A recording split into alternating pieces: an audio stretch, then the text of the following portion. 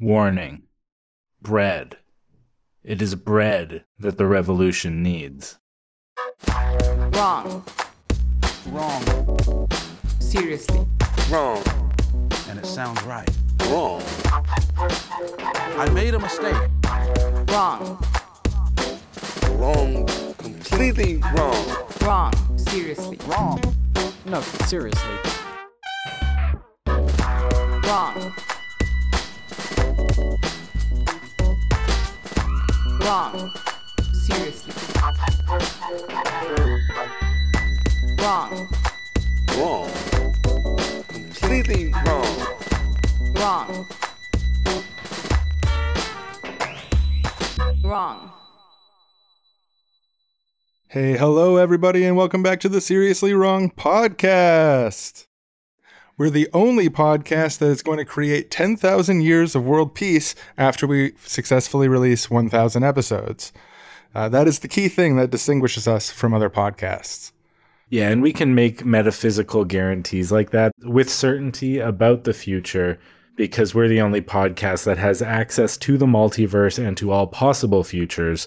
And so we're able to select from within those and sort of visit them and see what the difference is. And yeah, every universe where we've had 1,000 episodes does have 1,000 years of world peace. So that's a metaphysical guarantee. Yeah, that you can take to the spiritual bank beyond time and space. Nothing more objective than that. So yeah, actually, we should say our names and stuff. I'm Sean. This is the voice of Sean. I was going to say, should we say our names first? I'm Aaron, by the way. Or should we ask people for money first? You know, like which one is incentivized in this capitalist system should we introduce ourselves first or just say, you know, if you want us to reach that 1,000 episodes, we're going to need people to sign up on our Patreon. I didn't even think that we were setting that up so perfectly. And you have to do it every time because there's a person with a loaded gun, metaphorically speaking, but also in a sort of literal sense, pointing at us, threatening our progeny if we don't manage to make enough money to survive. Yeah, that metaphorical loaded gun pointed at you. It has, you know, not enough food, not enough shelter, not enough everything you need to survive in it. Yeah, it's you know, yes, we're going to do it. We're sorry. We're sorry, metaphorical gun. Please, everybody, visit patreon.com/seriously-wrong. We have bonus episodes on there. We have the full archive of all of our past episodes on there. We have access to our Discord server and Facebook group on there. And we release episodes a day or a couple days early. So please, we're begging you to donate just $6 a month. That's sweet $6 to help us survive capitalism. Our assailant from off screen has signaled that he is willing to lower the gun with your help. Yeah, for each donation, I forget the exact conversion, but there's a certain degrees of 90 degrees is 1/4 of a circle. If he lowers the gun a full 90 degrees, that means we'll be financially sufficient forever. And, so there's a specific dollar amount that'll change with inflation, the number of degrees that he puts the gun down for each donation. We'll try to get that conversion up at some point. Cool. Now that we got that out of the way, let's just wash our hands quickly. Oh yeah, get the stink off. That's a great idea. Yeah. Under a just society, we wouldn't have to learn how to do that. Yeah, we'd still have to wash our hands likely, unless there's like special gloves that wash them for. I don't know, but pandemic mitigation, but just also the prevention of everyday cold and flu. But as far as metaphorically washing our hands after having to dirty ourselves by participating in this marketplace. For the record, I was talking about the shameless ask, not the washing of the hands. Oh, I thought you were... Okay, I see what you're saying. In a just society, we wouldn't have to do the shameless ask. Right. The not having to wash your hands afterwards is just a consequence of that. So as we were saying before, my name's Sean. This is Aaron. Yeah. This week, we're continuing our process of having a dialogue about library socialism, which is the one true ideology that can save and liberate humanity forever, that we invented. And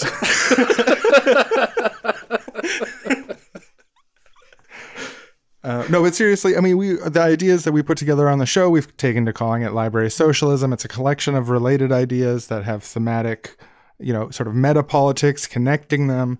And it's a thing that people ask us about the most on the show. And we thought it'd be really great to sort of start a dialogue with the audience. So we've got a contact form below where you can respond to specific things that we say in this episode, or also you can comment on YouTube. And we're trying to integrate more ideas over time through a dialogue with the audience through our question and answer format. So we've done it once before, and this is our second time. Yeah. And one of the things we believe on the show is that people should think about what a better future would be like and imagine those worlds. And, library socialism is our attempt to do that. We invite people to participate in thinking about it. And we also invite people to think up their own utopias and create their own visions for better societies. Yeah, it can be a jumping off point, and we don't expect people to somehow spiritually, metaphysically, I have become a library socialist, and you salute the library socialist flag. That's not really what we're aiming for here, although it is appreciated. It's the best thing we can think of, not the flag part, but the library usufructian property relations, where things are shared so we can have more things available to more people while actually producing less of it, building things to last longer, and use fewer resources to get more results, to do more with less, as Buckminster Fuller said.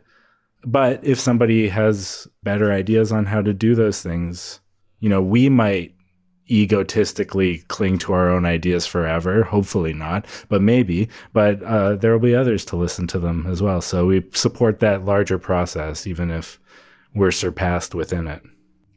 Under our current inherited system, all institutions are made for some reason in the image of prisons mediated by markets. That's the inherited world we have. The planet is dying. Climate change is going to kill us all soon.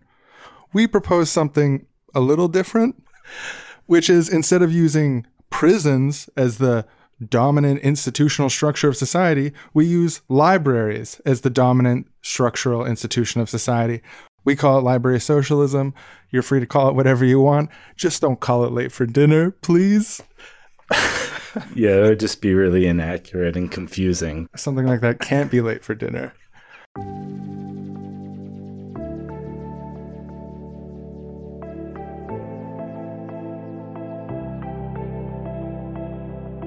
Today's episode of Seriously Wrong is brought to you by the feeling of being surrounded by friends, eating good food, safe and warm.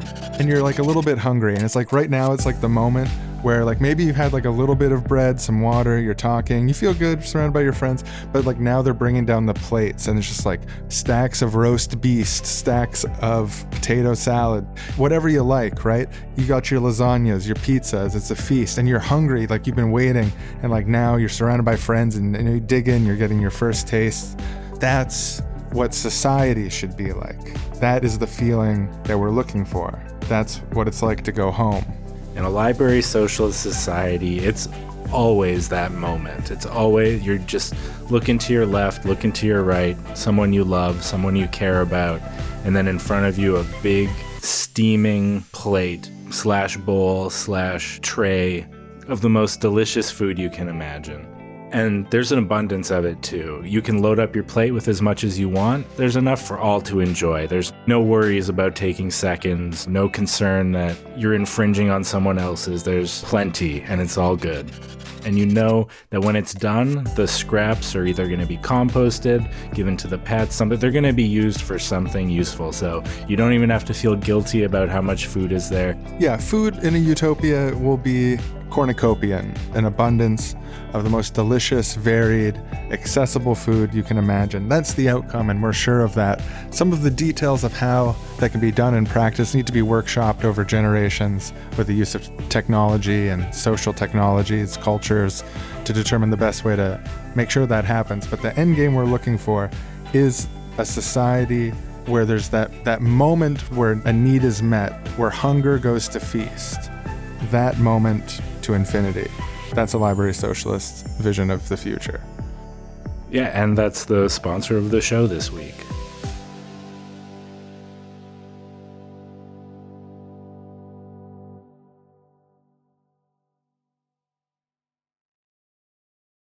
Well, without further ado, do you want to jump into some questions? Yeah, let's reach into our big a sack full of folded papers where all the questions have been placed in, and no ado We were reaching into the ado sack earlier to get our ideas for riffs. for a doing, but now that we've done, it's time for the sack, the other sack. So, first question, pulling out of the sack. Can you explain or explore more around how to librarify the sharing of non-reusable items like food? That's an interesting idea. I mean, when you think of a library, something like a tool library makes intuitive sense. You take out a tool from the library, you bring it back to the library when you're done. When you borrow food from a library, you eat it. So you can't return it unless you're returning poo. And you wouldn't want to bring poo to wherever someone's getting food from. Yeah, if the entire system is a library, technically you are kind of returning poo in a sense. Like we would process poo, or we would try to use what is useful in the poo in whatever ways we can, replug it back into the system in some useful way. So in a sense you would be returned, but it's not really the same thing as returning a book that you've taken out. Definitely not. It's so interesting how, I mean, it makes sense. Poo is gross, so you wouldn't want to talk about it at the table. But poo is so intrinsically part of food that as soon as we started answering the food question, we just went to poo because it's the most fundamental, Yeah. Well, yeah, I remember having my mind kind of blown as a child by learning that animal poo, manure, is a good fertilizer, and just being like, wait, like food becomes poo, but then you're saying that also one of the best ways to grow food is to use poo to grow it again, and kind of that circularity there. I feel like it's they are intricately related. Circle of life. Yeah. The Mufasa said shortly before his spoiler alert death, which made me cry in the original animated version. Yeah, I was about to say not in the 2019 version. There's nothing wrong with crying a little bit at a tragic sequence. That's what I always say. Yeah, I think even in today's libraries, if you wanted to just look at the half of the system that is the taking out of food and like how to librarify that, I just also would point out that a lot of libraries offer services that you don't necessarily reuse. Like you can print stuff out at a library and you just take those pages with you, and you don't necessarily return them in the same form. You might recycle them in the paper recycling thing, but libraries aren't only defined by like returning this singular item back again. If you take a class at a library, you don't really give the class back at the end. I mean, you might be able to sign up to teach other things or to help in the circularity in that way, but yeah, the room is returned to general use, but the class itself is retained by the user. yeah. Similarly, the nutrients of the food would be retained by the user in a library socialist food system. But what would alternate hands potentially is the spaces in which food is produced. My understanding is that there's benefits to cycling the crops on fields to restore the soil. It stands to reason to me that in a utopian society, you wouldn't need to be running all factories all the time, making the same things over and over and over again, if things were actually made to last and be repaired. So factories would probably have a variety of things that they could produce. I think this is already the case for many factories. They have a variety of things they can produce with the tools that they have. So again, factories where food is processed for one reason or another could also alternate between different hands, subgroups, and so on, with the sense of use and fruitfulness. Factories don't need to be owned by someone in order to produce things. Yeah, I think also another way that the logic of the library of doing more with less works within food is something we've talked about a lot on the show, which is the big pot of soup metaphor, which is the idea that you can make food production and distribution more efficient by de-individualizing it. And rather than having 15 people cook 15 small pots of soup and sort of wasting a lot of labor in the process and probably a lot of food in the process, if you have one person cook a giant pot of soup for 15 people, you've saved on all that resource throughput, and you've gained something through those individuals pooling resources towards a common benefit. With long-lasting physical restorable items like shelves and whatnot, you gain a material benefit through the pooling of resources by not having people throw out shelves every time they redecorate and they need a different size shelf for the different part of their room, but rather returning them to the library so they're used again, doing more with less. It doesn't work exactly the same in food production, but you can get those types of scale benefits by looking at the process of how it's made and distributed as well. Thinking of other non-returnable items, stuff like medicine.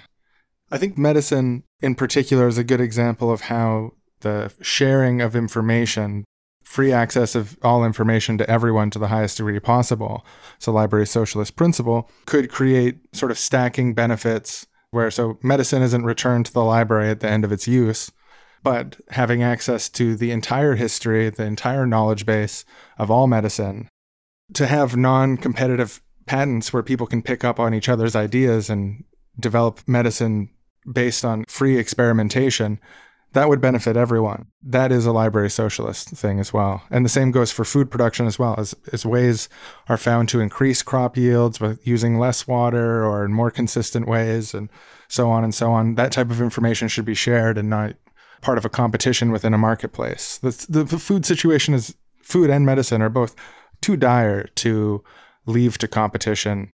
Yeah, if you look at food from the perspective of one of the things library socialism aims to do is provide people with an irreducible minimum of what they need. And one of the ways that works is through lending library shared use of items. And when you apply irreducible minimum to food and medicine and other consumables, you come to the conclusion that what we need to do is create enough food and medicine for what people need, using the fewest resources possible to get maximum effect. Also, it's worth saying that the question mentions the sharing of non-reusable items like food, but there's a lot of items in current society that are non-reusable that should be reusable in general. Like, there's really no need to be making a lot of like easily throwable, outable containers, plastic forks and straws and that type of thing, when you can have reusable alternatives that are easy to access at the places when you're going to need them. Yeah, the production of just like excess packaging and waste to be commissioned from raw materials so you can order a single submarine sandwich and then have all that plastic and paper and everything all covered in mustard and mayonnaise crumpled up in a ball and thrown in a landfill somewhere. And you just do that every time anyone eats a submarine sandwich in your society. That's got to stop. It doesn't make sense. I mean, like the paper is maybe fine, depending on if we find a sustainable way to make paper. But yeah, all the plastic stuff generally isn't a great idea unless you can make the right kind of plastic that's decomposable, that can be inserted back into the system in a useful way again. But it really makes no sense to throw out your plastic and your food into the same bin and then bring them all to the same place. Like food waste to the extent that it still exists. And the whole area is stinky. Sorry, go on. Yeah, and it's not stinky because of the old plastic. It's stinky because of the old food waste. The old food waste could be reused to grow more food again in an ideal society. Yeah, that stinky smell you smell by the dump is a misappropriated thing that could be delicious grapes and berries for you right now. But instead, it's a stinky, wafting odor that enters your car as you drive on certain parts of the highway.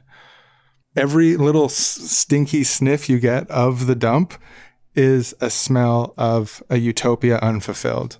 The other aspect of that is that every time you order takeout, the reason they give you plastic forks and knives to take with you is because if they gave you their metal knives and forks, they would have to keep buying more metal knives and forks, and those are expensive.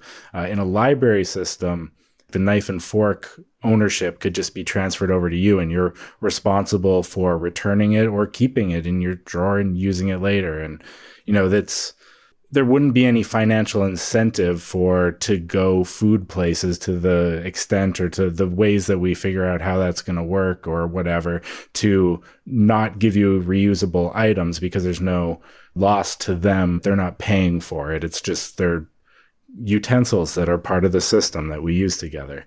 Now that we're breaking into the topic of food places, the next question that we got here from a listener is, can library socialism work to abolish restaurants? So food places, this place where the plastic forks come from. Yeah.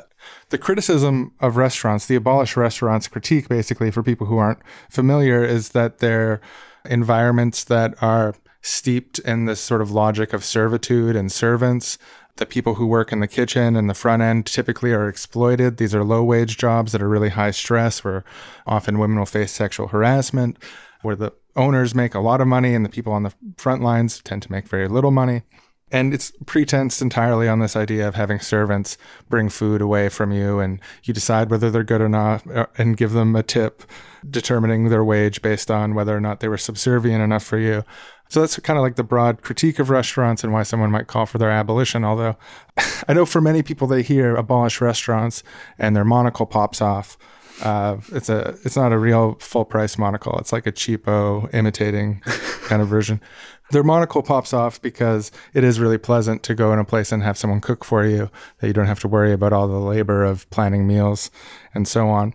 And I get that. I like restaurants too. I especially like diners, greasy diners. That's really my favorite kind of restaurant to like hang out in. When the food is like, it's not good, but it's not bad enough to keep you away. Yeah, I understand where the abolish restaurant thing is coming from. I even agree with it to a large extent. I probably wouldn't frame it that way because I too also like restaurants, but I feel like the revolutionary restaurant would be a very different place. It's more of a community kitchen where people who want to make that type of engagement in society, their contribution to society of making food, potentially even bringing food out to people. I think there's room for that in a non-coercive way, if that's how you want to serve others in your society, by literally serving them food. Sometimes you get to have conversations. It wouldn't be the type of thing where you're forced to work long hours for low pay or try and get tips from people and whatnot. I think I probably would say abolish restaurants, but I know that it's all just whether you call them restaurants or not. Yeah. Probably, let's just abolish everything. We'll get rid of restaurants. We'll just have bless-strants instead because they're blessed. Yeah, I think food places will continue to exist in some form, or should ideally exist in a utopian society. We're a communal species. I think that's not just a prescriptive suggestion for humanity. It's sort of a descriptive one of who we are throughout history and where we come from. We eat together is something that we've always done, I think, probably forever since we were, humanoid, semi-human things. Communal eating is better on resources and it's better socially. Not that I think communal eating should necessarily be enforced. I also think it's good to have interlocking, separated systems. And if you prefer to make food using raw ingredients more frequently in your home, I think that should be available as well. But as for the brick and mortar restaurants of the current day, should they be demolished? Should we drive a killdozer over the remaining restaurants, leaving nothing but rubble in its wake? I think probably not. I think we should have a sense of creative reinterpretation. What can we do with these spaces where food can be produced? Community kitchens is one possible framing to describe what that would look like. But you could imagine a system where different kitchens are borrowed for different purposes at different times, and there's kitchens in every neighborhood, and basically serving the role that restaurants currently provide in our society, except get even more convenient because it's free and you pay with your library card and not your credit card. That seems like a beautiful utopian dream to me. But, I'm sympathetic also to like the bossing around, the people who work there and stuff. Like, I think you got to get rid of that. I'm sympathetic to the critique of that. Rather. Right. Okay, good. I thought you were saying I'm sympathetic to doing it. I kind of, let's look inward for a second. We're all people of the earth. We're not angelic gods here to reign above it all. There is something satisfying about asking for orange juice and then getting to continue your conversation. Honestly, in restaurants, I feel like asking for orange juice and getting it is about on par with being able to just walk up and fill my cup from the orange juice dispenser. Right. Those are about equal experiences to me. I think I'd rather have the autonomy one if possible. Because there's that weird thing where you're like trying to catch their attention, but they have all these other tables, but like you can't just go get your own orange juice. Or even the places where you can, it's often limited, like no refills or only one refill. I'm thinking like fast food places with like cola dispensers. You like, technically you could just go fill your cup as much as you want, but you're not allowed to in most of them. Yeah, in our utopia, you would be allowed to. Yeah, Unlimited pop. Unlimited refills on everything. With the understanding that you only need to produce so much food, and there actually is a limit because people's stomachs, they can only contain a physically limited amount of soda at a time. That's true, yeah. And you could get badly sick from drinking too much soda, and I think there's our a utopia would limit. take great care to make sure that people were aware of that sort of thing before letting them loose on the unlimited soda machines. There's also unlimited health water machines or whatever, Absolutely. Like delicious health water. Yeah, there's this new type of water in the future, not yet invented. It's called health water, and it's fucking crazy how healthy it is. It's healthy in ways that we don't even understand yet. Tastes good too. Flavored health water, no difference between unflavored and flavored health water in terms of health effects. That's the type of utopia we're talking about building here. We now go to a utopian library socialist society, where one man's disturbing behavior has led to a wellness check. Hello? Hey, my name is Devin. I'm a social health worker from the Usufructian Chalif department. Not a big deal. I'm just here to chat, check in, see if there's any resources you need. Okay. Yeah, sure. It was a community-directed response. So why don't you come in? I don't really understand. I feel like I'm doing great. I don't know why people would think I need a wellness check-in, but, sure. Oh, yeah. No, it's a wellness check in the softest touch way possible. Just regular, nothing weird. Okay. That's what Have I disturbed anyone or done anything? I kind of stay at home by myself a lot. I'm a bit of an introvert, and it's nothing about hateful or... No, totally get it. And yeah, so some people have been disturbed by you. And it's totally cool. Misunderstandings happen all the time. This is such a small thing. Like, this is just chatting.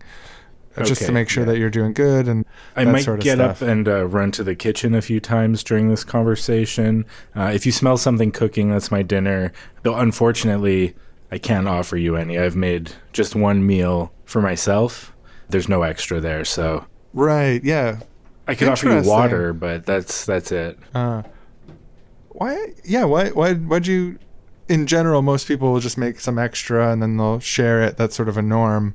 Right. It's not mandatory, of course, and no judgment. I accept that. I'm not hungry anyways. But why not? Why don't you have extras to share with guests as per is like the custom? I don't have a lot of guests, first of all. And when guests do come, they're kind of used to it by now. They know me. The biggest thing is I get a kind of perfectionist thrill out of cooking one exact meal with exactly the amount of calories I want for me. If I have extra left over, honestly, I'm a bit of I'll just nibble on it all day and I'll keep eating. I enjoy cooking, so I like cooking every meal for myself with no leftover, perfectly square. This is a regular thing. So usually... Yeah, it's one of my joys in life. One of your joys in life is to cook one meal at a time, exactly portioned for just you with no leftovers, not to share. Exactly. Interesting. I always measure my foods exactly, there's no sprinkle of salt. It's like, an 1/8 of a teaspoon. I know exactly what's going in there. 1 tablespoon of oil, perfectly measured. That's so interesting. That's so unlike most people in our society. Yeah, it's like a bit different, but we have the public food depots, cafeterias, delicious food, all kinds. And people, if they love to cook, typically they'll want to cook for others as well. And it's not that I hate others, or if they, if someone wants to come over and share a meal, bring their own meal to eat with me, and then if they have leftovers, take them out. That's fine, but I just like clean and squared off, and just I know what I'm eating, and I know how much of it I'm eating, and I've just made it just for me. It's kind of a self-contained loop. I really enjoy that about my life. So it's a personality quirk. Yeah, exactly. Okay, perfect. Just personality quirk. Perfect. Okay, this is great. So we had a few of your neighbors were disturbed. I guess they'd been invited over for a visit and they weren't offered a plate. Right. And that's, so this was what you were... That was actually about, so we got to it kind of naturally. I was just bringing it up because it was what was currently happening for me. I'm cooking this meal. Well, it's one of the skills of this job is to find ways to bring the conversation out in a non-confrontational way. Because frankly, what I'm checking for, and no offense, you're not in this category, is a spree killer. Wow. Yeah, I thought we were still in the preamble, but you're saying we've completed had the meat of evaluation. discussion. Yeah. Wow. That's finesse. You're good at your job. Well, thank you. It's something I love to do. I love to keep people safe. But really, spree killing. Yeah, cooking a single meal for yourself at a time by yourself is statistically, now it's not every case, but it's statistically more likely to be a spree killer who does that. So it's even out of everyone who does it, 99 out of 100 aren't spree killers. Right. But if we just look at those people, we find spree killers like crazy. It's a great subcategory to do these wellness checks. Right. Yeah, I never would have thought overlap with spree killers. If Well, it that's turns what out the to be data the says, case, then yeah. I guess that's true. But yeah, no, I have no desire. I want to limit interactions with other people a lot of the time. So going out and spree killing, that's like a whole thing. Like, what if they don't like me? What if it just kind of, I'd get way too up in my head to do something like that. Yeah, spree killing, not a people pleaser's game, not an exactly. introvert's game. Right. Okay, here's my card. If you ever do feel like spree killing and not an accusation, call me. Sure. It's also normal to feel like spree killing, I should say, and there's no penalty or anything. We'll just talk it over and stuff. And yeah, if you need resources, connection to anything, if you want to have opportunities to be pushed out of your social bubble or introvert group settings, there's a bunch of resources I could bring you through, but I don't want to waste your time right now. But if you're interested in something, I want to try parasailing, or, I want to go to an arcade day and with someone else, that sort of thing. We try to help make those connections happen too. Yeah, maybe leave some pamphlets so I can look them over after my meal. For sure, yeah. Do you want a whole whack load or a sort of just make my two favorite? Yeah, go with the two favorite. I don't want to overload you, but if you are the type that would be interested. Anyways, here, these are two great programs. They're social, but they also have opportunities for introversion and setting your own boundaries. So it's good if you feel like getting out more, sharing meals, that sort of stuff, and no pressure. We also have programs that are directed specifically at being alone by yourself as well. Yeah, maybe get out a little more. I really don't know about sharing. Probably not with the sharing meals, but... No pressure. Hey, we value personality quirks in our society. Great. Yeah, okay. Well, if that's all, I got the kind of finishing touches to put on this meal. So if you're done, I don't want to be rude, but... No, for sure. Set that boundary. I'm out. All right. And great. I just want to say there's no normative pressure to be more social or anything like that. And I don't want to give that impression. We just often find in practice that there are people who are not reaching the full levels of socialization that they want. And when they're connected with those opportunities, they take them and they're happy they did. But that it might also not apply to you. But just to give you an idea where I'm coming. Anyways. Sure. I'll get out of your hair. I know I'm holding you hostage here, so I'll... all right. Yeah, bye. I can be a blabbermouth, so... I'll just close the door I'll see ya. further. Continue closing bye. the door. Actually, I'll give you this third pamphlet. Okay, yeah, sure. Just this slip one's it through just that all last remaining crack hard in the door. Hard introvert stuff. Okay, goodbye. And shut. Whew. Good kid. And that was a Utopian Library Socialist Society wellness check. And now back to our show.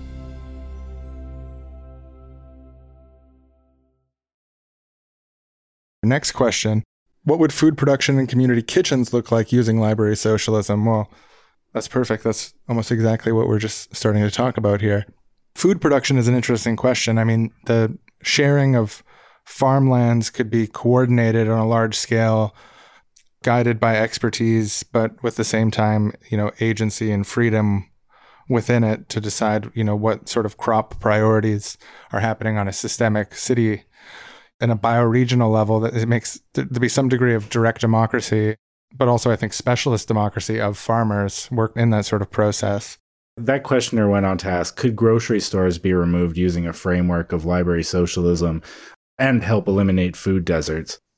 And I think when I was thinking about the grocery store form, I think there is something kind of inherently wasteful about it, where you're just like putting all this food out on display and hoping enough people take it before it goes bad. But like grocery stores, you know, we nitpick ourselves for like, oh, some stuff we had in our fridge went bad. But when I worked at a grocery store, the amount of food waste that the grocery store produces compared to what we produce in our homes by ourselves is like, the difference is vast. And there's like rules where you have to throw out any food that has slightly like dented packaging, you know, just tossing this whole thing of yogurt in there because one of the cups broke open.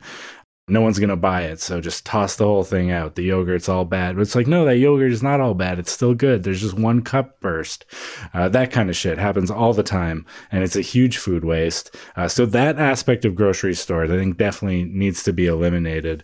And I'm not sure the best form for it, but I do think that in terms of getting raw ingredients to yourself or like prepackaged foods, one thing I thought of was that like a sort of more centralized order system where things are maybe not delivered to your door, but maybe you are able to choose food for the week or something that you pick up at a neighborhood depot where you can get all the things you need every week in terms of raw ingredients and whatnot, but like what gets sent to the depot is just exactly what the neighborhood needs, what it orders. You're not adding all this extra stuff to it.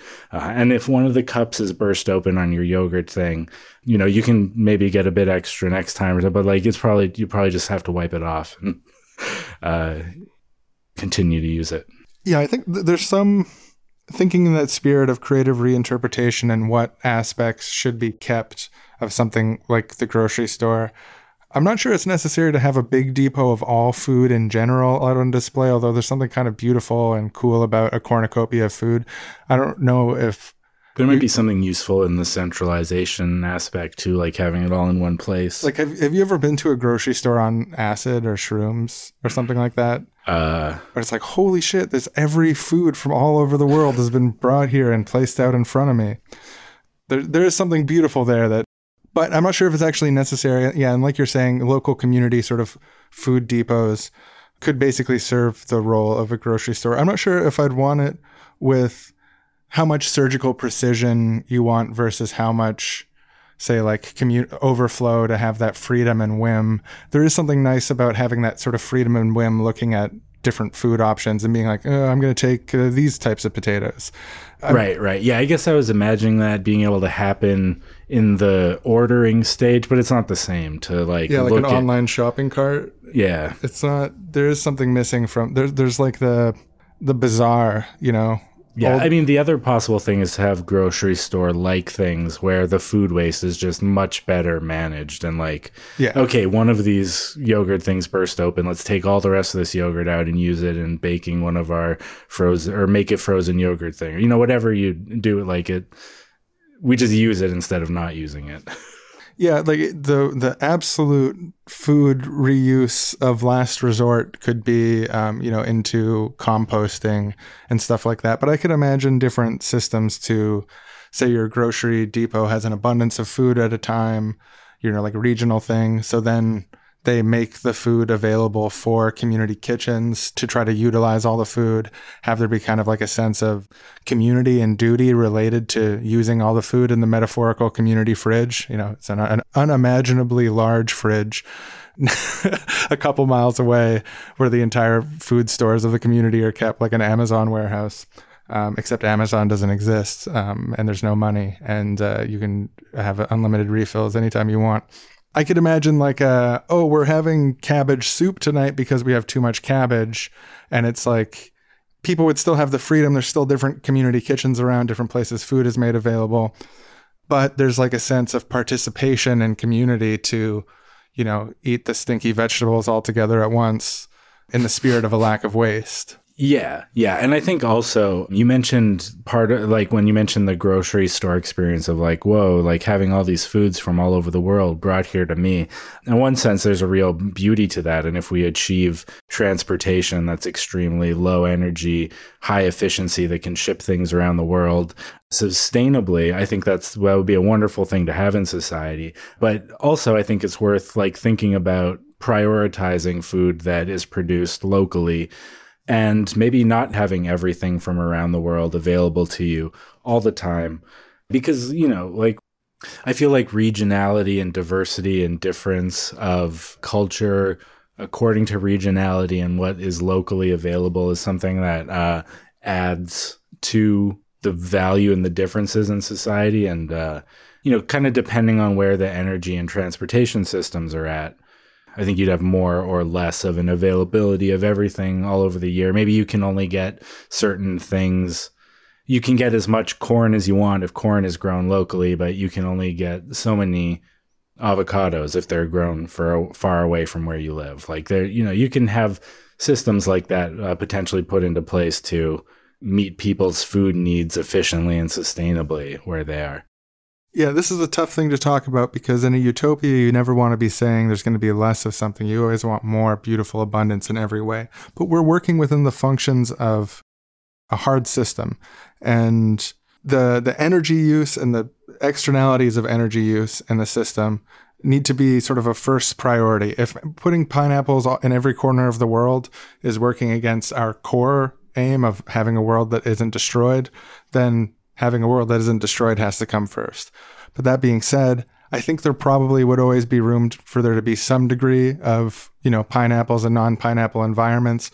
How that is distributed and what fair way to make sure that, need is centered, fairness is centered, whether there could be a pineapple lottery or something, or who knows. But I want to sort of brainstorm and tease out here, how can we make this scenario more utopian? Because I think it is probably true that like large scale global food shipping, the way that we know it, is not a necessary base condition of a successful society. And that there is something beautiful about traveling to a foreign land and tasting their fruit. That's something that I've never got to experience. Yeah.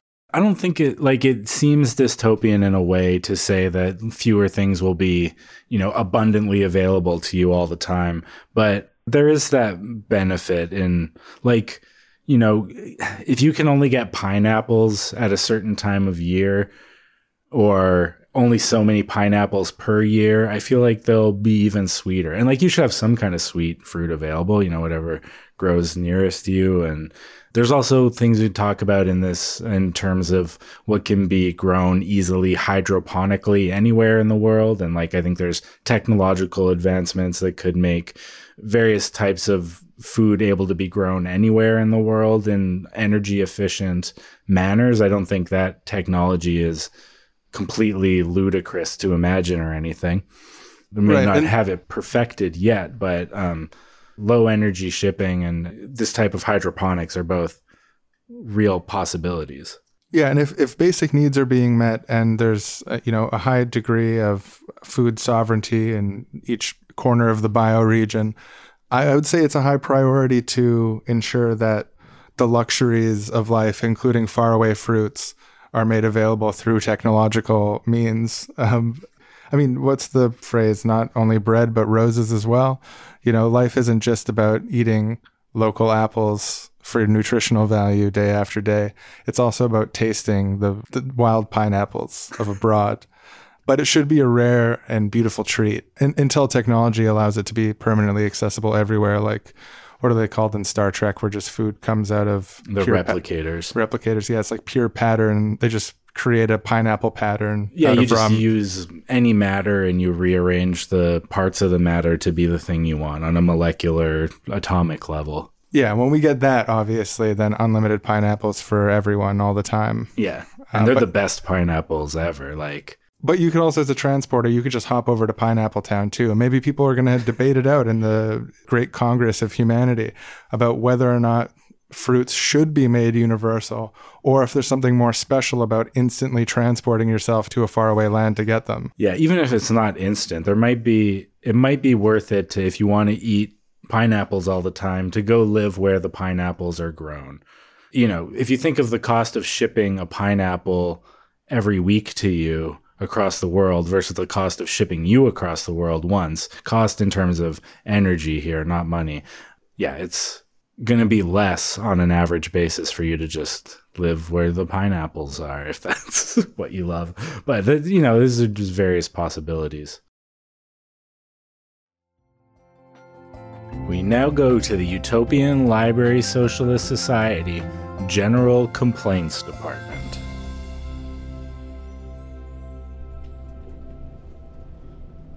Hey, I'm having a big issue with the special fruit delivery program. It is like really pissing me off. I want this fixed. Okay, here. So you have a complaint. Let me just enter this in the form. Special fruit delivery project complaint. And, all right, what is your complaint? So now I love this rare type of pineapple, right? And I've got it signed up as my favorite fruit. Right. So I'm entitled to 3 to 6 fresh pineapples per year. My favorite fruit's papaya. Sorry, that's neither here nor there. I love my extra papayas every year. Right, so you understand where I'm coming from, even in different ways. Right. Well, how would you feel if you weren't getting your full papayas worth? Oh, so you're saying you're not getting your extra pineapples, all right? I'm only getting 2 a year. It's now this is year 4 of only getting 2 a year. I'm entitled with my favorite fruit up to 5 or even 6, depending on supply. Right, let me just enter that in here. Do you understand how much this pisses me off? I'm seeing here there actually has been a global shortage of pineapples for the last, 4 years. Yeah, you're right. So I'm just getting the same as everyone else. Everyone gets 2 pineapples now, even people it's their favorites. Yeah, I've been getting 2 pineapples a year, actually. Oh. We made pineapple salsa. Oh, what a 4 waste. months ago. You can buy that. It's just not the same as making your own at home. Jeez. It's really the only thing they're good for. So what are my options? Have you considered canned pineapple? That's available in larger quantities. Yeah. No, it's Dried fine. pineapple?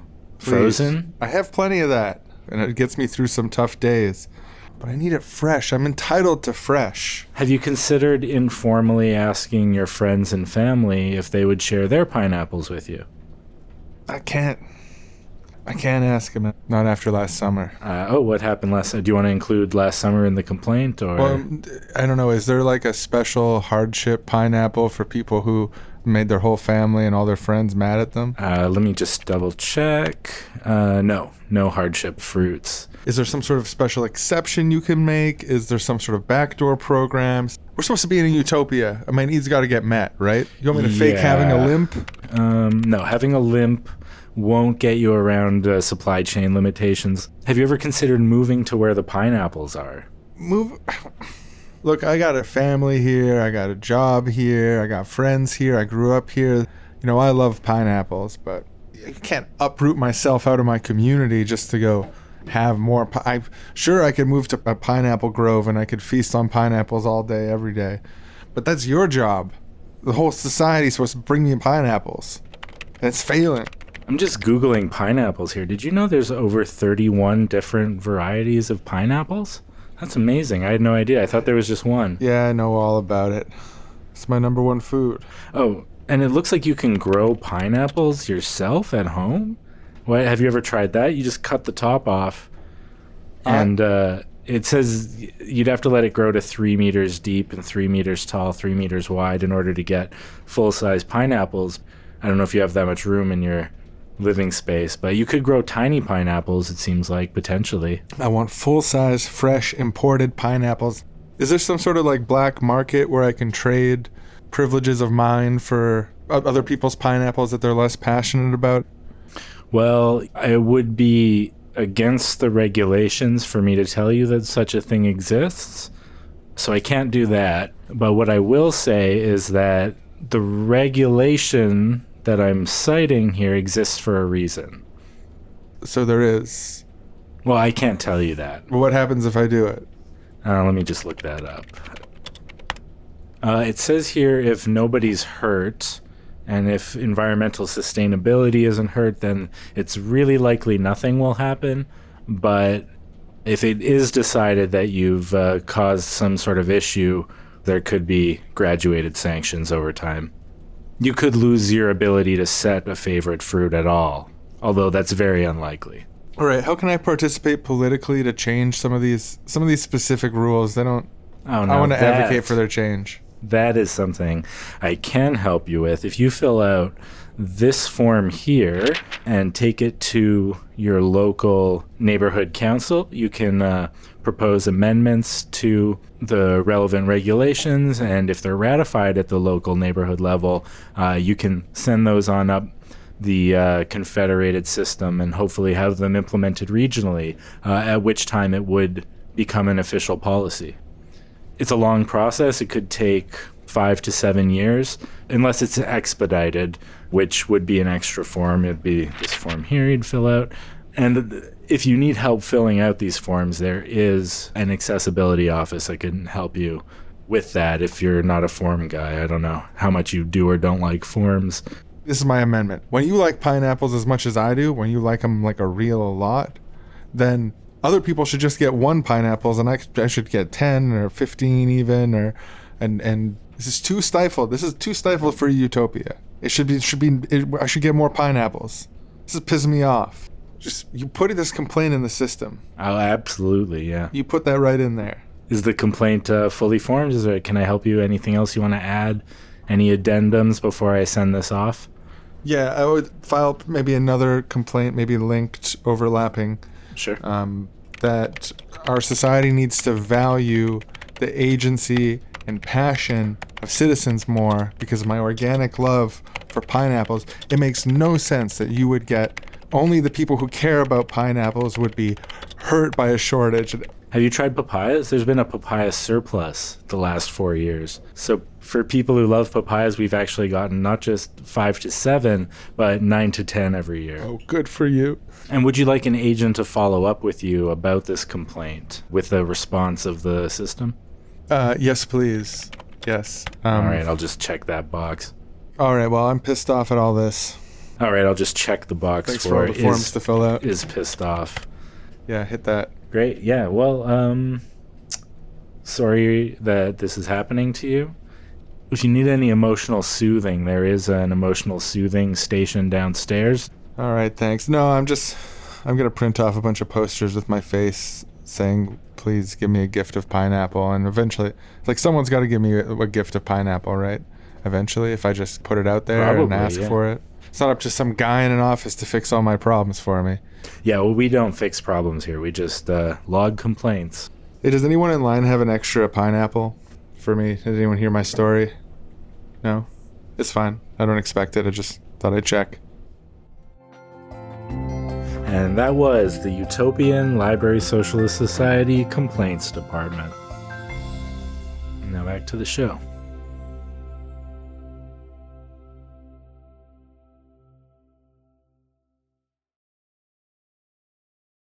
But yeah, I think it'll probably generally be possible to grow pineapples or to grow whatever fruits we need wherever we want to grow them. If not in the immediate future, then in the coming future with like hydroponic food towers and whatnot.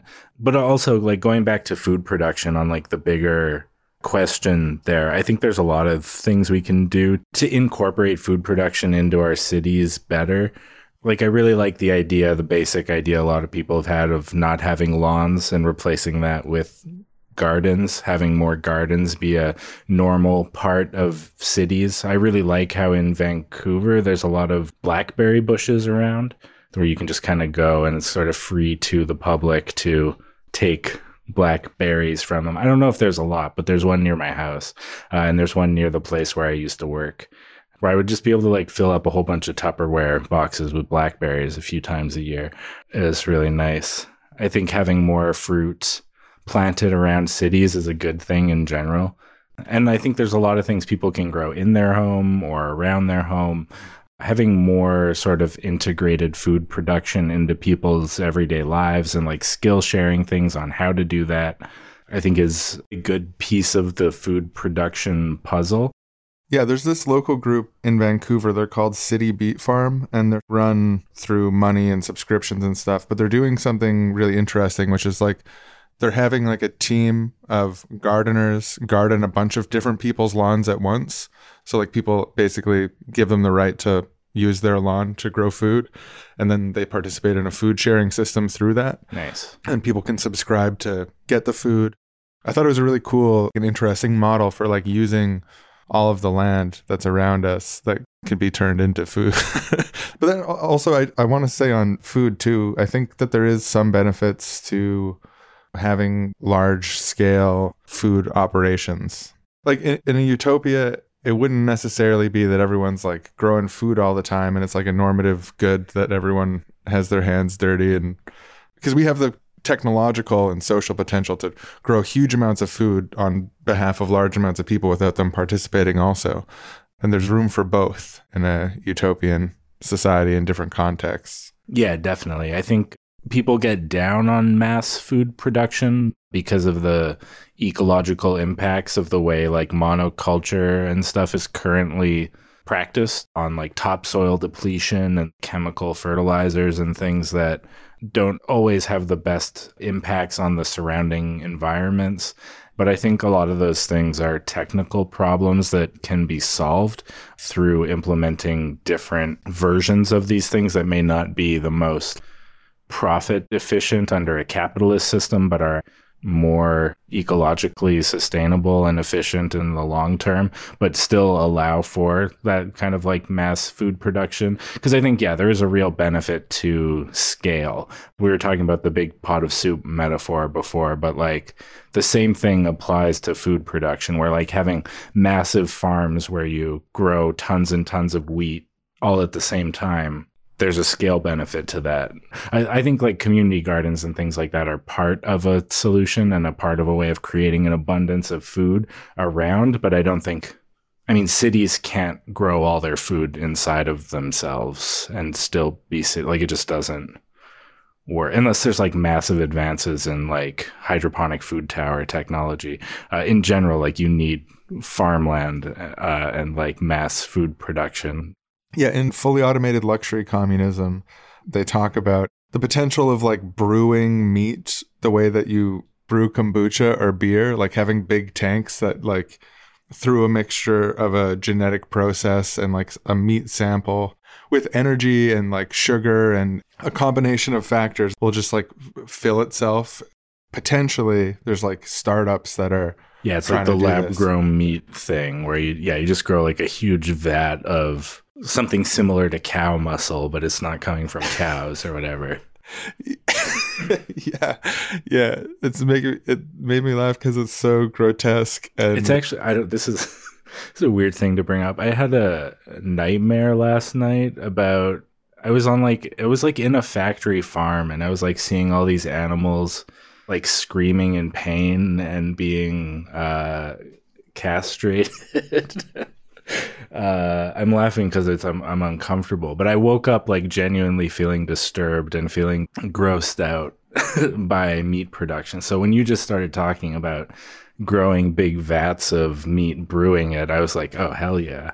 I love that. That's kind of what I was thinking when I read it. It's like, if that's possible, I'm into it. Yeah. But then when I started describing and just thinking about this like keg full of like beef, or I think one of the apparently doing fish or chicken is easier than beef. Sure, love that. But yeah, I mean, maybe there is a future where we could have the technological and energy base to produce food in fascinatingly efficient and maybe even bizarre ways. I don't want to close the door to that. But yeah, in general, I do like urban food stuff. I had this sort of utopian thought for a long time. It's sort of an aesthetic that helps me imagine a utopian future. Are food towers that generate food through, and you're always like seeing stuff on the internet of like new revolutionary ways of growing food in different contexts, or like they can increase yields this way, and those kind of ideas percolating in my head. I just have this sort of vision of the decommodified urban food tower. It feels like these, the emeralds of the city skyline of the utopian future. They're functional. They do something really important, which is that they provide decommodified food. I think there's a potential for like a radical policy change that could be enforced by governments as a transitionary measure, as something that could help us move from an unecological society to an ecological society. Urban food centers that are well funded to produce food classified as decommodified, meaning that it's outside of the marketplace. It can't be sold. It can only be given and distributed based on need. I feel like it's the kind of thing that actually could exist without restructuring the entirety of society. And then it's something that could persist and continue its operations between the transitioning.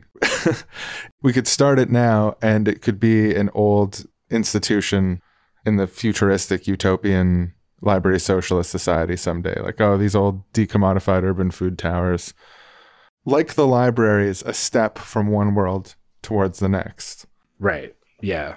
But honestly, for me, it's a little bit of an aesthetic thing. I don't know all the details of what goes into building towers, the energy costs, the return on the food, all these sort of important questions that you really want to figure out if you're going to pursue it seriously. Yeah, I think there's something potentially beneficial about being able to stack growing food on top of itself in a tower form rather than just the spread of traditional farming. And I think it's possible with like aquaponics and lighting and whatnot, but I don't know. The energy, it's all going to depend on what's the most energy efficient and the most ecologically complementary way to produce food in our society, where we can design these systems so that we're not depleting the soil or burning through the planet's resources at a rate that can't be replenished. Right, yeah, while still providing an abundance for everyone to the highest degree possible, the highest standard of living possible, through the sort of principles of like sharing and fairness. And now we go to a training shift at a decommodified urban food tower in a library socialist society.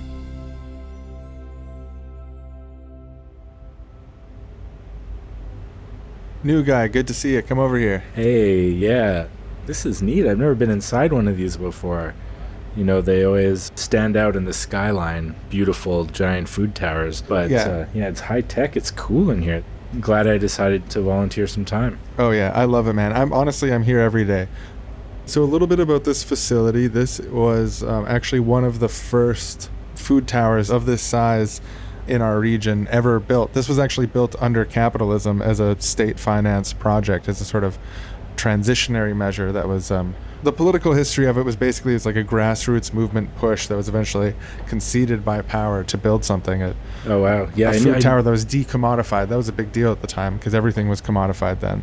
I knew it was one of the oldest buildings in the city, but yeah, I didn't know it was built under capitalism. That's ancient history by now. Well, yeah, that's why we call it a decommodified urban food tower. That was the title of it from then. Right, because everything's decommodified now. But right, but we don't call everything a decommodified. This is a decommodified post office. This is a decommodified. No, it's just right. Everything's like that. But yeah, this was a big deal at the time, so it's a little bit of history here to work here.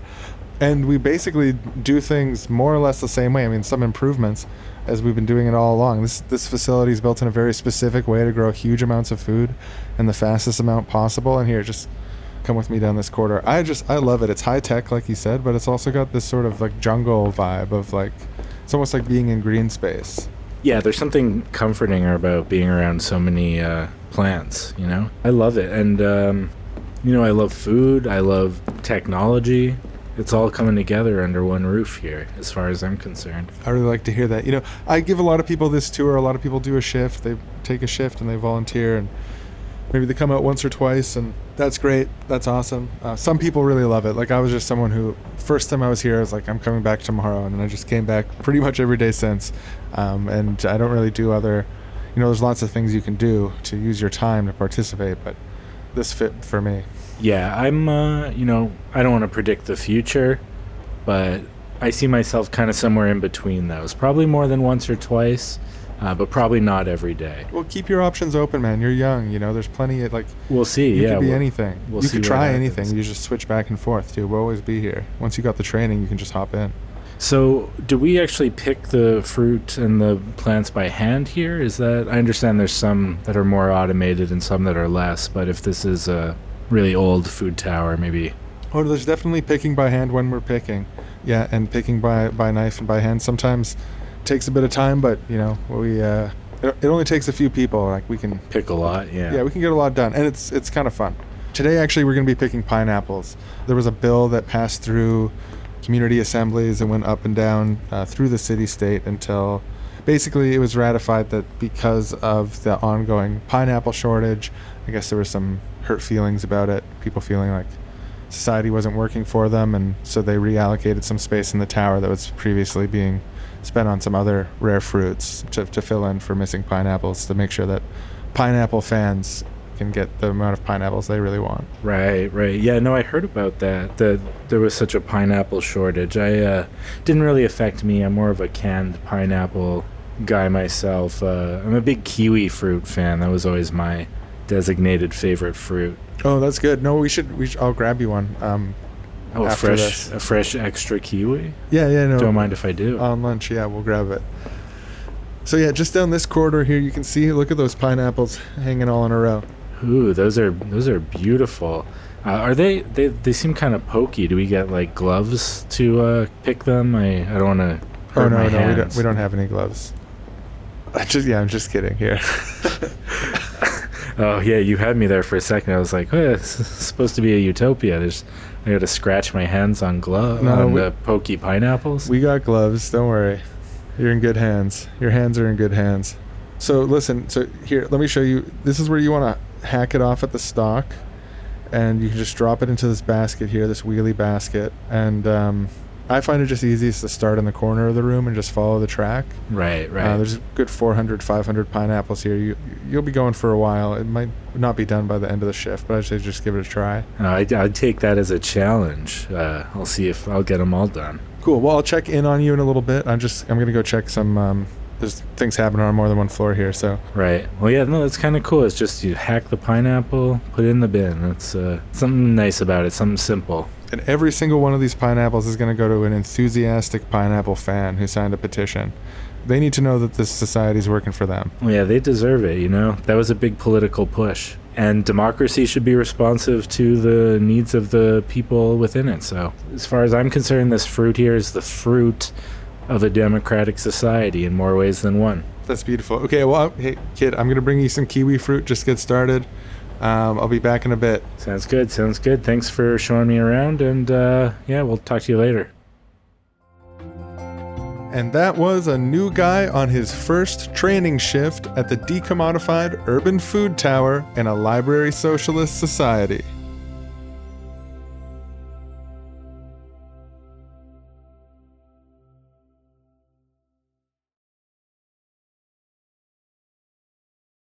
Here's another question. This actually came from the comment section of the video that we did with Andrewism.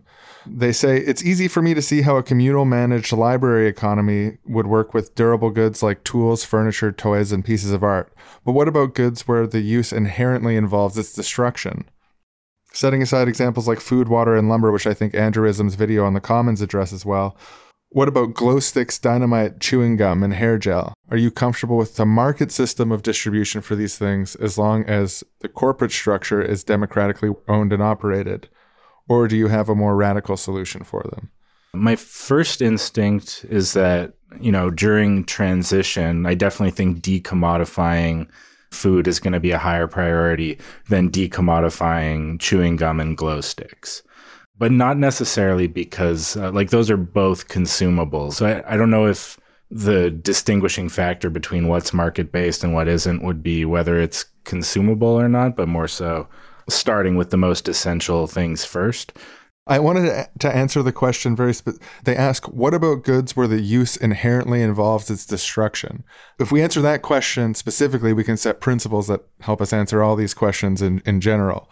Goods where the use inherently involves the destruction breaks from the typical lending library format. So we need principles that can help us understand what the point of that is and how to handle it. I mean, the primary thing is when it is destroyed, what becomes of its parts? Like, how is it destroyed, and what does it leave behind? Yeah, and destruction is a transformation. So you have to think about transformation into what? Yeah, it's not. Very rarely is there something that ceases to exist because it's used up. Like a battery doesn't cease to exist when it's out of energy. Then it exists as this empty shell of a battery that no longer powers anything. Right. So goods where their use inherently involves their destruction, another way of saying that is that they're goods where their use inherently involves their transformation to something that's no longer useful or no longer useful for what it was useful for. So what about that stuff? I think this is the most fundamental question of an ecological society is how do you transform waste into something else in the system? How do we sort waste into things that are usable again? How do we create a circularity? How do we design things in the first place so that the waste products, the end point of the transformations, are the most useful? Like incorporating that not just as this catch-up game you're playing at the end of like, oh, what do we do with all these glow sticks? But like, how do we design glow sticks so that at the end point there's something useful there? Exactly. Yeah, because we're, in addition to all of the other horrible trajectories that we're on as a species, we're all aware of, like CO2 and greenhouse gases, and biodiversity loss, ocean acidification. We're also on a trajectory of a huge amount of like waste processing debt. We're building up waste, unprocessed waste, all around the world in huge amounts, like huge, incredible piles of unprocessed waste. Waste that's all mixed together where there's diamonds next to diapers, you know, like it's just a big stinky pile. And that's a debt. That's something we're passing on to the future that eventually it's got to be sorted and treated. It's got to be figured out because there's useful shit in there. There's gold in those hills. Metaphorical and literal gold. You know, if there was any plot of land that had as much gold as the dump, they would tear it up to find all that sweet gold. There's a lot of gold in the dumps of the world. Yeah, definitely. But it's stinky. I do think the question of things like, especially like dynamite and glow sticks, are really interesting ends of the consumable spectrum in terms of like, how do we think about these things and regulate them within a library socialist economy? Because on the one side, you have glow sticks, which I think are, you know, not an essential good, but if we can produce them in a way that's ecologically sustainable, I think that's a really good thing. And they're kind of like inherently not reusable. Like you crack the glow stick, the two different chemicals mix together, and then they glow for a few hours, and that's it. There's a potential maybe for like reusable glow sticks where you could like screw the end off and like fill it again with two different things. Or like maybe there's something that could be done with used glow sticks that is useful, like maybe whatever chemical soup is left over after glow sticks have been used up can be some useful input into some other process again. Obviously, if you could make biodegradable glow sticks, that would be ideal.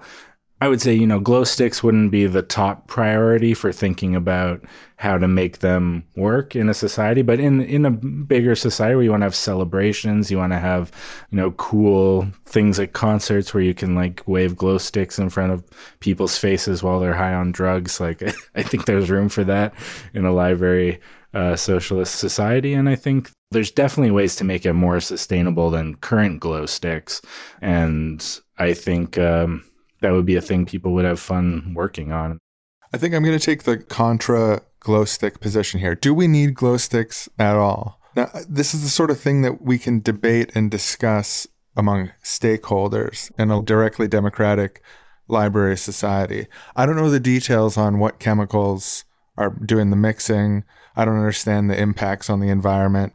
Maybe it's possible to make reusable ones, like you said, but maybe I could go without glow sticks. Well, I mean, everyone could go without glow sticks. Yeah, I get it's one of those questions where like the need-want distinction, you have to get into. Glow sticks are a way of meeting needs for like fun and like things for celebration. I think they're originally for like, I associate them also with like camp, like Boy Scouts or like the military or something. Yeah, they might be good as like a type of emergency supply. I hadn't thought of that. I've mostly encountered glow sticks at like parties. But yeah, that's true too. I think they are technically also an emergency supply. So I think those type of glow sticks might be higher priority. But yeah, glow sticks are a strategy for meeting various needs. And it's definitely possible that in a library socialist society, they might not end up being an ecological strategy that we end up employing very often. But yeah, the question of do you need glow sticks, I think is just... it's malformed in the same way of like, do you need pineapples? Well, no, nobody needs pineapples, but we do need food, and pineapples are one way to get food. If I were to leverage a prediction, I think that maybe LEDs, very efficient type of lighting, could be something that could displace glow sticks. Yeah, having bracelets that instead of a glow stick bracelet, it's just an LED that can be turned on and off and would last for years and not just used once and it's over. Yeah, that makes a lot of sense. We'll leave that to the people of the future to determine the details of. We're not trying to make a blueprint. We're talking about principles. And quick, to address the point about dynamite, I think that's an interesting one because I don't know if I assume there's some kind of thing left over, like the bits of the casing, but mostly what you're getting is this reaction of an explosion that's breaking things apart. Like its whole purpose is to destroy, to explode, so I imagine that dynamite wouldn't be, as it isn't in the current society. I've never seen dynamite for sale at Walmart or anything like that. Like it wouldn't be a widely available the Slurpees consumable thing. It would be available for when it's needed. Like if we were, putting a train around a mountain, you might need to dynamite out a piece of it in order to put the tracks somewhere, or I think they use it in mining operations. I assume there will be some mining in the future. We might need some dynamite for that. But yeah, it would be only used where we've thought through the ecological results of what this dynamite explosion will do. We've thought through, like, why are we using this dynamite? There's a set of principles that have been arrived at democratically and based on the sustainability imperative for like how and when we're using dynamite in different situations. And that would be, I think, a community democratic decision in basically all cases. I don't think dynamite would be a sort of individually available consumable. Although maybe there'd be something like a shooting range where for fun you could just go explode some dynamite. If it's deemed possible and it's like a recreational activity, I could see that being a potential thing. I think that would be fun to like explode things with dynamite for fun in a safe environment where it's contained and there's safety instructions. I don't know if that's possible or feasible or ecological, but I like the idea of it as a potential. But in general, yeah, I think it would be used for things that it's necessary for, similar to how it's done now, but probably with more stringent regulations and not just at the sort of profit whims of corporations and whatnot. Dynamite explosions at a dynamite explosion range is just a way of meeting a need. And there are a lot of ways of meeting those needs for fun, excitement, explosions. Dynamite can be distributed for the purposes of construction, mining, or entertainment, but always in the hands of a group of professionals. But yeah, I mean, who knows? I don't think dynamite's like a huge inherent need. But Marie Kondo says, if it brings you joy, keep it. So we keep dynamite. Thank you for asking. We'll have to I don't know if they still use dynamite to bring down old condemned buildings and stuff. I assume things like that will still need to happen. Yeah, not to confuse dynamite and TNT either. Are they different? They are different. Oh, interesting. But they're both similar in that they cause explosions. Yeah. And they could be regulated similarly. I think the principles would be, similar. I mean, but we're reaching the end of our expertise. If you have a reason to think that TNT and dynamite should be regulated differently, we've got a comment section, a feedback form where you can follow up with more information. Yeah, absolutely. Yeah, if there's any dynamite experts out there, let us know if we sounded like complete buffoons here today. But so yeah, another part of this question is, are you comfortable with a market system for distribution as long as it's democratically owned and operated, or do you have a more radical solution in mind? So yeah, like you said before, I don't think that whether or not something is in the market system should be prioritized based on whether or not it's consumable. Like, I don't think dynamite should just be an open, just because it's run by a democratically run dynamite production company that you can buy as much dynamite as you're like. I think what's hard for me to answer about this question is it depends how we're defining market and in what time period we're talking about. I think the utopian vision of library socialism is a world where, at the very least, in people's day-to-day lives, they're not interacting with the marketplace. They're interacting with political systems of abundance and care and participation. But the path on how we get there could involve all sorts of different directions that are unpredictable. There's the creation of non-market spaces, but then there's also the optimization of, human rights and dignity within market spaces, like democratically owned and operated sort of stuff. But then even then, there still can be exploitation in that sort of environment, or there can be really beneficial social arrangements. Markets get credit for a lot of stuff under capitalism, but there's aspects of the current system that we would want to keep and aspects of it that we would want to get rid of. And like there could be things in the future that are extensions of or are even rooted in the current market system, which we wouldn't recognize as markets in practice. So they could have things that look like markets that started in a non-market place, like the markets are abolished and then something kind of markety starts arriving. Like, for example, people trading privileges on a network of what people are entitled to in society. So you trade your extra pineapple to someone for something that you want, like an extra day on the RV or something like that. The dynamite range. Yeah, exactly.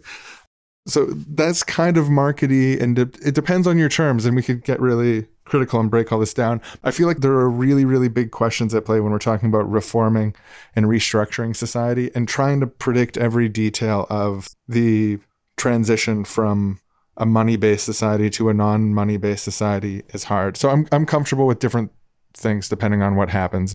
Yeah, I think in the utopian vision of a library socialist society, I don't think there's necessarily any need for having markets, even for things that might be considered kind of frivolous, like glow sticks or whatever. I think there's ways where we can probably just make glow sticks or glow stick like LED things, or, like get those desires met for anyone who wants them met in a way that's ecologically sustainable and, probably abundantly available to everyone at all times. I think that's the end goal for almost anything that you could think of. Like, how do we make this abundantly available to anyone at all times without needing to trade, without needing to pay, without needing to do anything, because we've worked out through the production and use cycle how to do these things sustainably on an ongoing basis that doesn't impact the environment negatively. That's the ideal end, I think, of all goods, consumables and otherwise. Yeah, in a library economy, glow sticks, dynamite, chewing gum, and hair gel would be part of the democratic social metabolism of the society between stakeholders based on knowledge about resources, and they'd be held in common, distributed based on need abundantly. But am I comfortable with that not being the case at times in history? Well, I'm going to have to be. Oh, yeah. Yeah.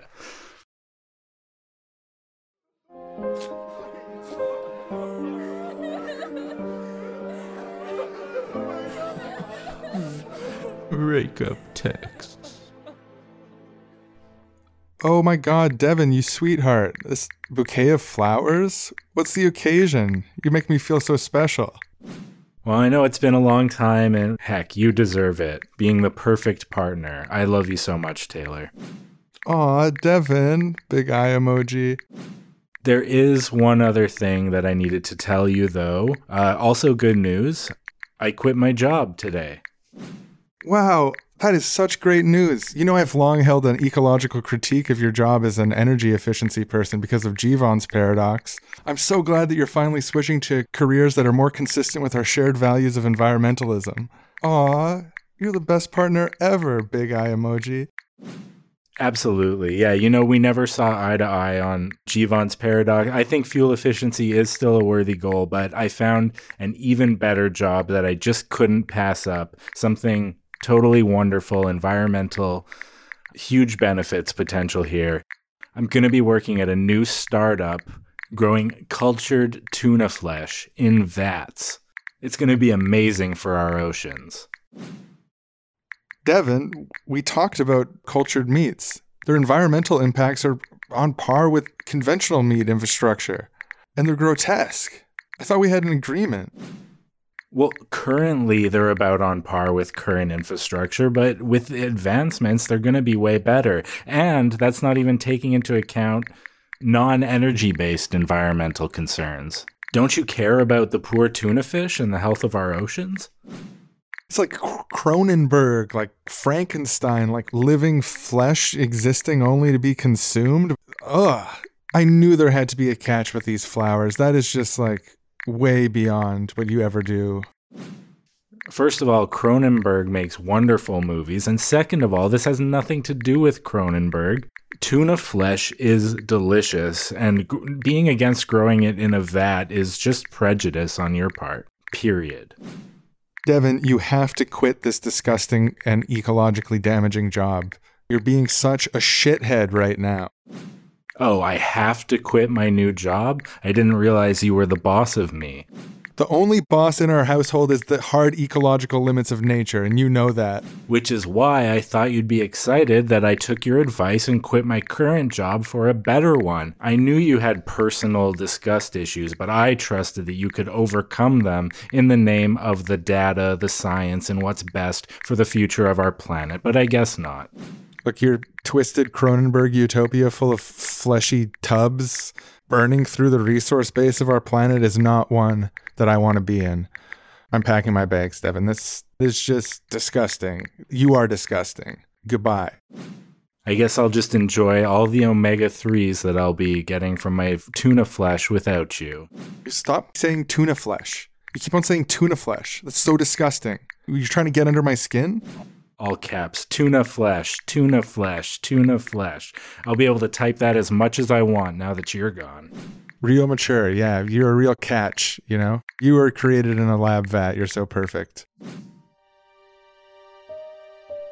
And so, for Devin and Taylor, who bonded as children over their shared love of Captain Planet, and who kissed for the first time at a youth protest against climate change, not even the bonds of a shared environmental commitment could withstand the intensity of disgust some feel over the idea of growing tuna flesh in a vat. And so, these were the breakup texts.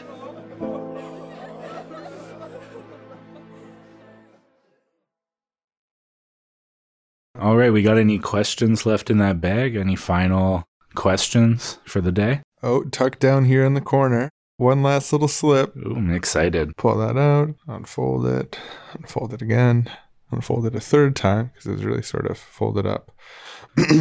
What is the library socialist approach to pee, poo, diarrhea, etc.? Well, that is a wonderful question. It's a smart question. Yeah. It is. And it's a smart question for them to have asked during our food episode, because some people might say, why are you answering this question? Food's disgusting. I'd never eat that. Poo, on the other hand, you know. I meant to say poo is disgusting. Poo is disgusting. I would never eat that. I understand your confusion, but bear with us. Yeah, I feel like we've been circling around this all episode. We've just talked like about a turd around a toilet that's flushing. Yeah. We've talked about it in various ways, but waste equals food, people. When you're talking about an economy of circulating abundance, part of that circulating abundance is the circle of life between poo and food. Poo and food really are the same thing. I think in the future we might call it poo food as a kind of, or poo pee food. It's like we probably won't call it that. Probably not, but we could if we wanted to, because they are kind of the same thing. I remember when I was younger and I found out there's like a lot of protein in human poo because we eat a lot more protein than our body can process. And that's why flies like it. They want to get some of that sweet protein. Well, yeah, there's a reason that insects eat poo and that poo is a good fertilizer. Yeah, not just with literal human poo, but with all the poo, all of the refuse, all of the transformed into no longer usable for what it once was usable for, which is poo is a great example of something transformed. And when it's utilized, it's transformed into something that is really, really not good for what it used to be good for before it was used. You can't just throw it in the microwave. Sprinkle some sugar on top and... It's not renewable like that. But it kind of is, because all you got to do is, process it a little bit, mix it into the soil, and then grow more food with it again. I'm simplifying here, but it is being used. Like, we need that. We need the pee and poo. Yeah, when I found out when this is done in real life, when human shit is used to grow plants or food, it's called biosolids.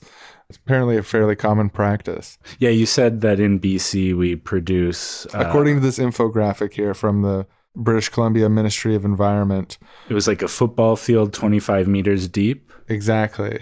Every biosolid every year. Every year.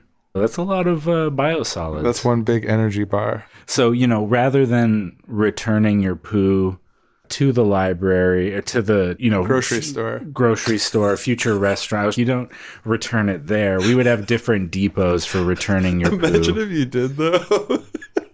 Which I just want to add, like, poo returning depots is a thing that also we have a current problem in our society, which is that oftentimes poo returning facilities are paywalled, or like you have to buy something in order to use the bathroom. Right. There's places in city cores a lot of the time where there are no available bathrooms to people. That would change in a library socialist society. In a sort of every book to its user thing, there would be abundant bathrooms available, abundant places for people to return their pee and poo to the system, accessible to everyone, big enough for wheelchairs to get in, open to all, no weird, a trans person in a bathroom, it's horrifying. None of that, there would be a socially just bathroom distribution in a library socialist society. And all that pee and poo would be used to grow the delicious food that we feed our families around the table. Yeah, you process it for parasites, you maybe extract some of the drugs that are in. I understand that amphetamines are excreted in urine. There may be a changed form in some type, but, it might be useful to use that to produce more amphetamines. Oh, that'd be interesting, pulling all the pharmaceutical drugs from the sewage. From the biosolids, and then putting it back in pills and just like... Yeah. I know, we're trying to describe utopia here, so we want to describe something that sounds appealing. And like, I'm sure not everyone's like super stoked on eating shit. But also... we're not even dropping like the big fully automated luxury waste equals food thing, right, which would be direct processing. And let's all be happy about the fertilizer thing, because if not, we're going to bring out the big guns and talk about the idea of technologically processing pee, poo, diarrhea, etc. directly into food. Yeah, maybe those big vats of meat, you just drop a bunch of poo in there and that's what transforms the protein into meat. Or maybe it's just a poo protein bar, it's like... we season it a bit to make the poo undertones less noticeable. It's earthy. If you want your pineapples, you got to eat your poo bars. I mean, I think it's already a pretty direct line using the fertilizer, but, hey, if it's the most ecological option, I think we have a duty to at least explore a more direct eating of poo route. Depending on the utopia, we might be eating heavily. Anyways, it's part of life. It's not, oh, this is my utopian idea, we're going to eat poo. We already do it. We're already eating poo every day. It's time for us all to grow up and just say, we got to get really good at that. We got to improve and maximize the waste circle. Something that I should say about biowaste in practice in the real world, this is often criticized for good reasons. Sometimes there's ecological impacts, specifically through like heavy metals in the waste or contaminants that aren't properly filtered out. So, there's sort of economic pressures or like profit-driven incentives to sell these biosolids, this bio-waste out to people without making sure that it's like actually healthy to put it on the farmland. Yeah, the techno-social matrix of capitalism is not successfully running bio-waste programs at the degree we'd like to see in a utopia. And so it's worth noting that like we would advocate for a bio-waste system that is, as perfectly as possible, ever more perfectly, filtering out anything harmful. And if we're unable to do that, we have no particular attachment to bio-waste if it turns out it's not feasible energy-wise or through filtering to have it be turned into literal food growing product. The principle of waste equals food, and the idea that every output of one system, in this context our digestive system, is the input of a new system. There's other ways you could do that. Maybe we'd use it to make shit bricks to build houses. I think, the engineers will think of something to do with all that bio-waste. I like the idea of shit bricks, personally. Yeah, me too. Then everyone could say accurately, I'm shitting bricks anytime they shit. Oh, yeah, true. That is one benefit of that. Yeah, it's a society where everyone gets to shit bricks. literally shit bricks. Yeah, maybe there's problems with that too. But the general principle... Stinky houses, but yeah. Stinky houses, yeah. Hopefully, I think that's a surmountable problem. I'm going to Probably. cast my ballot Yeah. surmountable. But yeah, the principle applies. At the end of the day, we don't want just an ever-growing pile of human shit forever. No. We need to figure out something to do with it. Yeah. That's safe. It doesn't have a negative ecological impact. That's what we strongly endorse. Yeah. You know, when we're talking about utopian futures and we're like, yeah, cool technology or like advanced social relations, there's still these questions of like, what happens to the poo when you flush? And Will there still be flushing, or will there be, will there still be poo?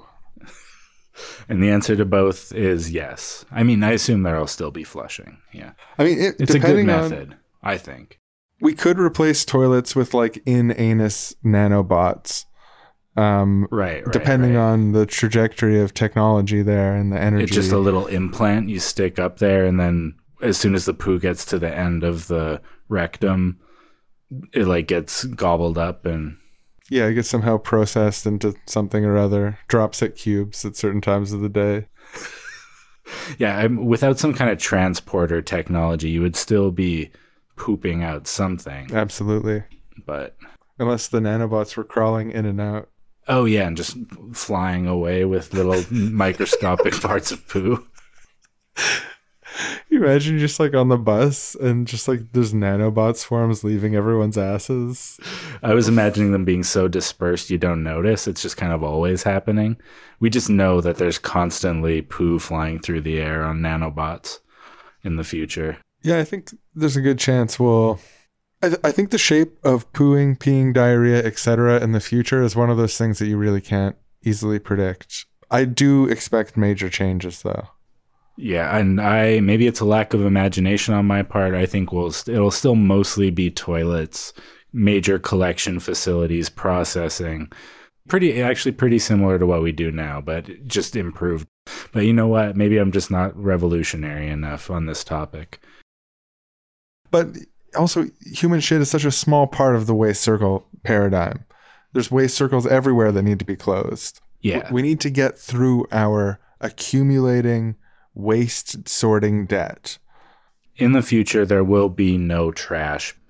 You'll know that we've reached the library socialist utopia when there are no more landfills, and then everything, after you're done using it, just gets returned to the library in one form or another, whether you're pooping it out into a toilet or bringing it back to the library in the back of a cart of some kind. Everything gets returned, everything gets reused. It's a vision of circulating abundance. Making that work means working within limits and understanding limits and sort of politicizing those limits and pursuing luxury in the context of the real limits. There's ways that we can make it work. That's why we're talking about the great shit cycle. Yeah. Celery into shit, shit into celery. Everything in its right place. Or as I like to call both of them, shit celery. One thing. I don't think people are going to go with this. It's not part of library socialism. Waste equals food. It's the same thing. It is part of library socialism. No, it's not. Yeah. It's not.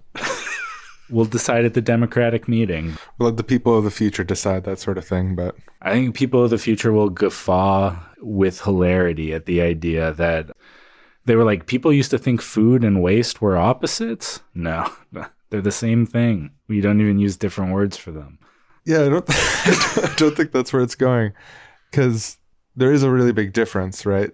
No, you're right. It is a useful distinction. I'm joking. Obviously, we're going to have hang-ups about the idea of like getting shit on us or being exposed to shit in places where shit shouldn't be. Like that's not a hang-up like free your mind, man. No one should care about shit. Like we're all walking through an inch and a half of shit everywhere we go because we all freed our minds.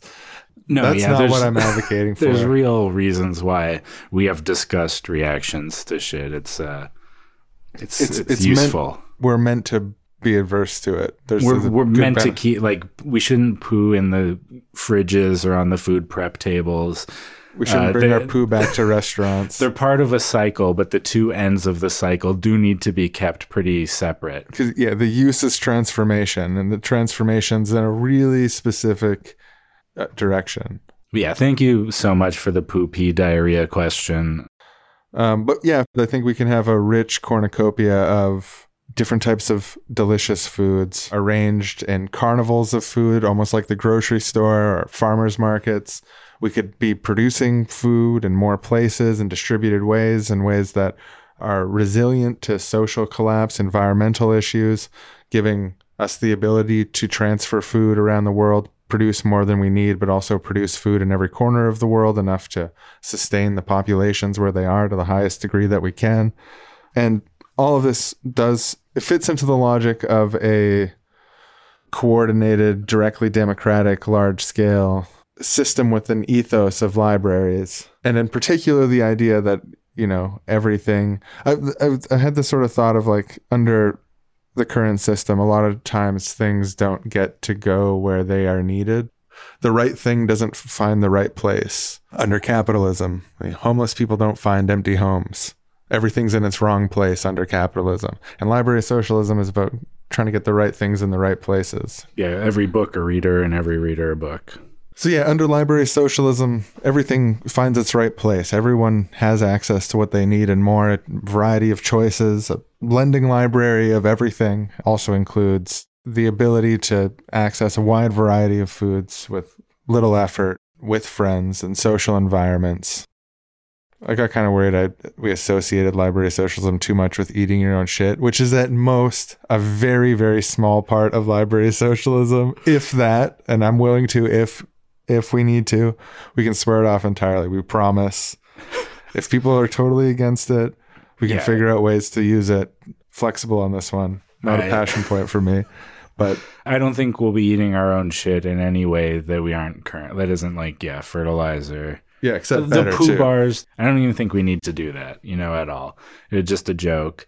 I think most food, or all food, will be delicious. Food is already delicious. Food is awesome. I love food. I love eating food. Oh, yeah. I love making food to some extent when I'm not busy or tired. I love, that jazz sort of cooking where you don't have an exact recipe and you're just sort of like trying it out and just toss a bunch of garlic in and it's delicious. Hope for the best, yeah. Garlic and onions. And then partway through, you're like, oh, I put these stuff in here in a different order than I should. Like the potatoes are breaking down or whatever variety. And it's like a learning experience. You like learn about the dynamics of food. Oh, yeah. What a or joyful... like, these potatoes are a bit too hard. Didn't time it out right. Yeah. I shouldn't have put the eggs in right at the beginning with the onions. I've never done that, but that's an example of a type of mistake someone could make. Yeah. You always want to put the onions in first, really. If I'm making a stir fry with potato chunks, sometimes I microwave the potato chunks so that they cook all the way through first, and then you just add them in at the end, get a bit of a sear on the edges of the potato. It works really well. Oh, yeah, that sounds good, the sear. The sear, that's what catches my attention here, because that sear is so important. Because, just microwave chunks of potato. They're going to be mushy. But we put them in the pan, you get that sear, a little oil. We got to do a cooking episode sometime. I'll get some recipes I've been meaning to share with you just personally. Yeah, sure. I'd be down. I've been doing some baking recently for the first time in my life, and made some chocolate chip cookies. I made an apple cake, nice autumn, delicious. I'm just laughing at the word autumn. It's like an autumn pastry. It is. It's autumn pastry. I'm jealous. I haven't baked anything recently. My aunt used to make apple cake a bunch when I was a kid. So I texted my mom for the recipe. She got it for me, and I made them, and they're delicious. I made this sort of like high risk bachelor chow the other day, just cooking for myself. I've just high risk bachelor chow. Yeah, right. I mixed in a couple different ingredients. It's just like sort of what we had, like a leftover like tofu dog and some different like vegetables that had already been started for some other recipe, and I cooked that up with some spicy soy sauce, and it was mid. It was like not very good. But it was fine. It was passable. I ate it all like a little patriotic soldier, but I saw these really cheap veggie burgers at the grocery store the other day, so I bought them. And I've eaten one of them, and it wasn't very good. So now I'm trying to think if I could mix it into a stir fryer. I don't think I want to eat it as a burger anymore, but as like a mealy vegetable protein, I feel like it might mix well into like a bowl of rice with vegetables, and like that's my next thing I'm gonna try with these burgers, because they're not great burgers. I think it's a smart move. You been to any good restaurants recently? No. I went to California Pizza Kitchen in San Francisco, which was fine, but I had a gift card for it, but it was like really expensive for like pizza that honestly, in my opinion, it's supposed to be like fancy, I guess, but I felt it was pretty mid. With a name like California Pizza Kitchen, it better be fancy. I actually thought it wasn't going to be fancy with the name like California. I thought it was just going to be like mass produced big. We spent $50 gift card on like 2 pizzas and an appetizer, and we're still kind of hungry after. Like I ate a whole pizza and I was like, I'm still kind of hungry. Wasn't a great experience. The pizza was fine, but I don't know. This is an update in the Aaron and Pizza series, along with your Pizza Hut experience here. Oh, yeah, right. I found out recently that a Thai restaurant that I really like, that I haven't been to very much during the pandemic, but I used to go to all the time. They got shut down by the health department for pests temporarily, but they're open again now. Oh, nice. But yeah, that's the only restaurant experience I can think of recently. I haven't had a lot of extra restaurant money. Have you eaten today? Not really. A little bit. I just had like a little bar. You want to stop recording this episode and eat? Sure, yeah. Okay, thanks for listening, everybody. Thanks especially if you're donating on Patreon. We're going to go get something to eat. Feeling a little hungry, honestly. Thinking about all these, even with the pest control thing, it still made me feel hungry to think about that Thai restaurant. Thanks for listening. Yeah. Oh yeah, we've got a question. We've got a question box. Something is linked in the description of this episode. If you want to ask questions for a future Library of Socialism Q&A, your questions are greatly valuable to us in thinking about what to think about. Goodbye. Goodbye. Wrong. Wrong. Seriously. Wrong. And it sounds right. Wrong. I made a mistake. Wrong. Wrong. Completely wrong. Wrong. Seriously. Wrong. No, seriously. Wrong. Wrong. Seriously. Wrong. Wrong. Completely wrong. Wrong. Wrong.